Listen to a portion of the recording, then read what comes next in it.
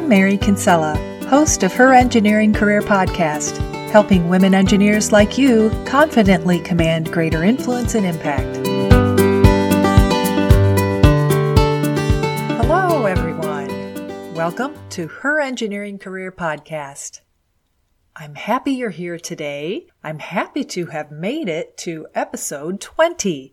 Woohoo! And I'm happy about our topic on how women engineers become experts at handling feedback. Find the show notes for today at herengineeringcareer.com/20. In our last episode, we talked about getting good feedback, how to recognize it, and how to ask for it. That's the first challenge, and it's very important for your engineering career. The second challenge that is equally, or maybe even more important, is how you handle that feedback, how you accept it and leverage it. That's what today's episode is all about. I think for most people, certainly for me, handling feedback is stressful. Some people seem to just take it in stride, and maybe a few of them are naturals at it. But I'm thinking a lot of those people had to learn and practice how to handle feedback, just like you and me.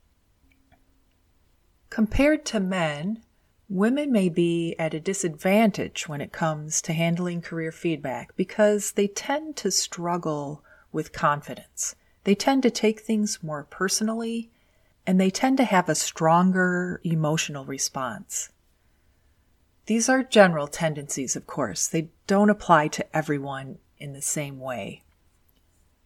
On the other hand, women may be at an advantage when it comes to handling career feedback because they tend to have stronger people skills, more empathy, and better interpersonal relationships. They tend to be strong communicators, and they tend to be collaborative and supportive. These characteristics lend themselves well to handling feedback. You can learn to recognize these characteristics in yourself.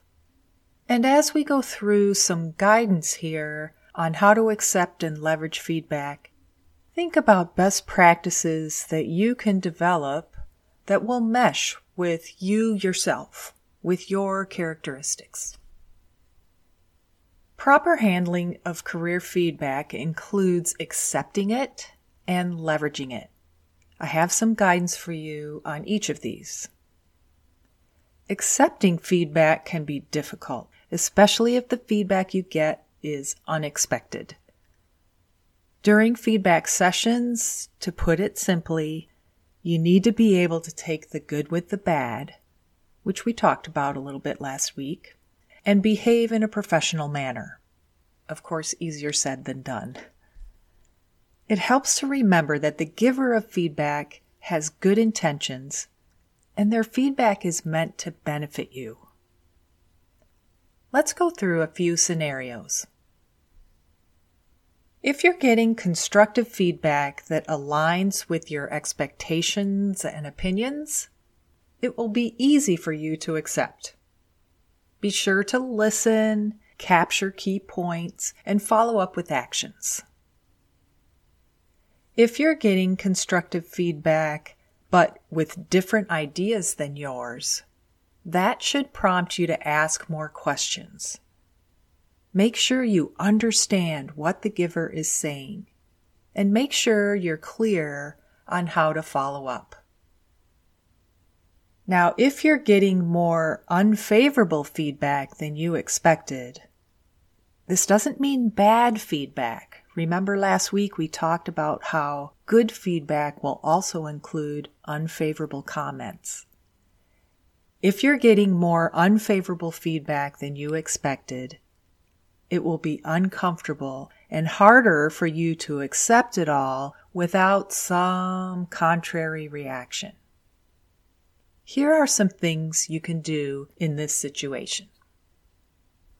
First, if the feedback seems reasonable and you feel capable of engaging in discussion about it, then start a dialogue, ask questions, state any of your concerns, and ask for advice as appropriate. This is a skill you can practice and develop. It'll allow you to get the most out of your feedback session and use it in a fruitful way. I've found this skill to be very challenging.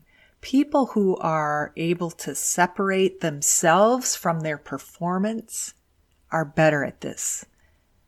In other words, the feedback is not a criticism of you, but of your performance. So if you can kind of separate those two, it'll be easier to take the feedback and do something with it.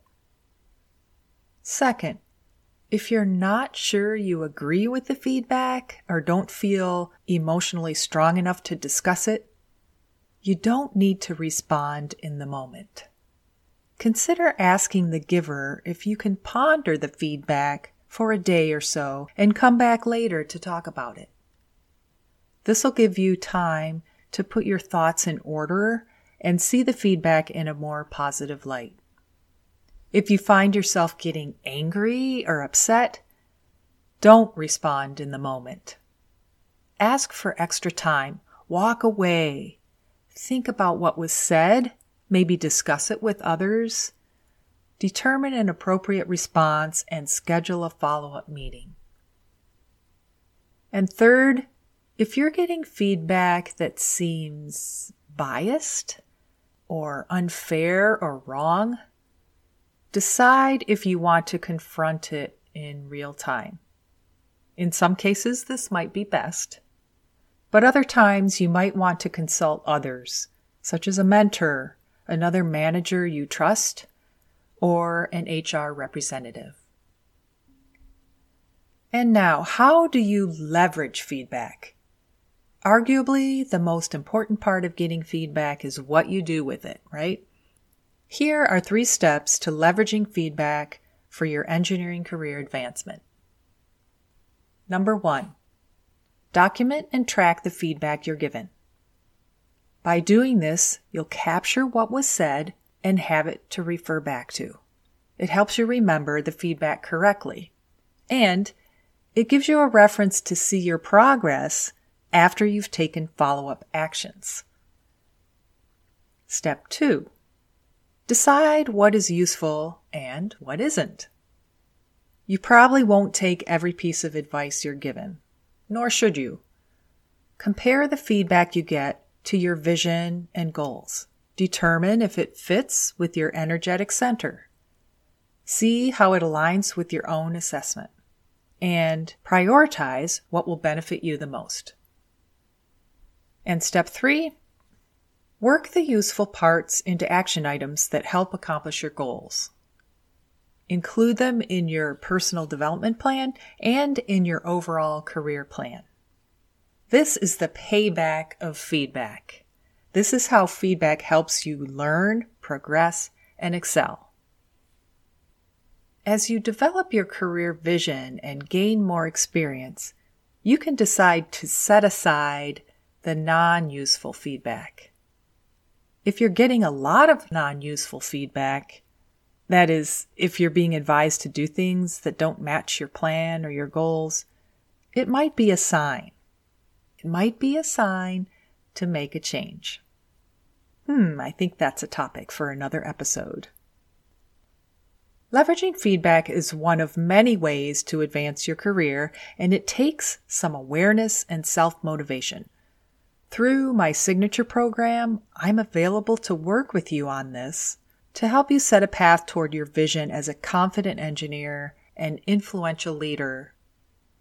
Find out more by going to herengineeringcareer.com and clicking on Work with Mary. I'd love to learn more about you and take this journey with you toward a more fulfilling career. Okay, one final tip. Another way to leverage feedback, and this is a great way to leverage feedback, is by harvesting the positive comments you receive about your strengths and potential and adding them to your story. That is, incorporate them into your elevator speech, into interviews, and into discussions with key stakeholders.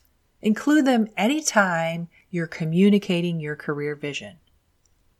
In other words, highlight the good parts of the feedback you receive and use them to strengthen your brand.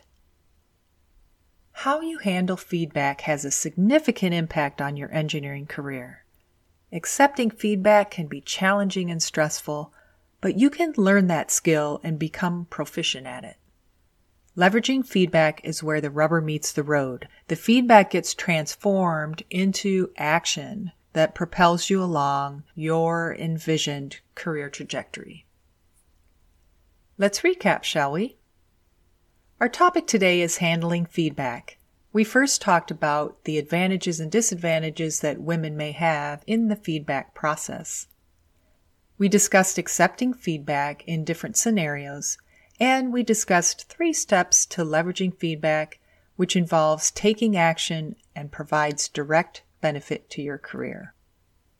I hope these insights are helpful for you. Next time on Her Engineering Career Podcast, we'll continue this series on career challenges for women engineers. Don't miss our featured topic, Scarcity and Other Trances, coming up on episode 21. Thanks for listening. That's our show for this week. Please help other women engineers by sharing this podcast on social media, rate it 5 stars, and give it a nice review.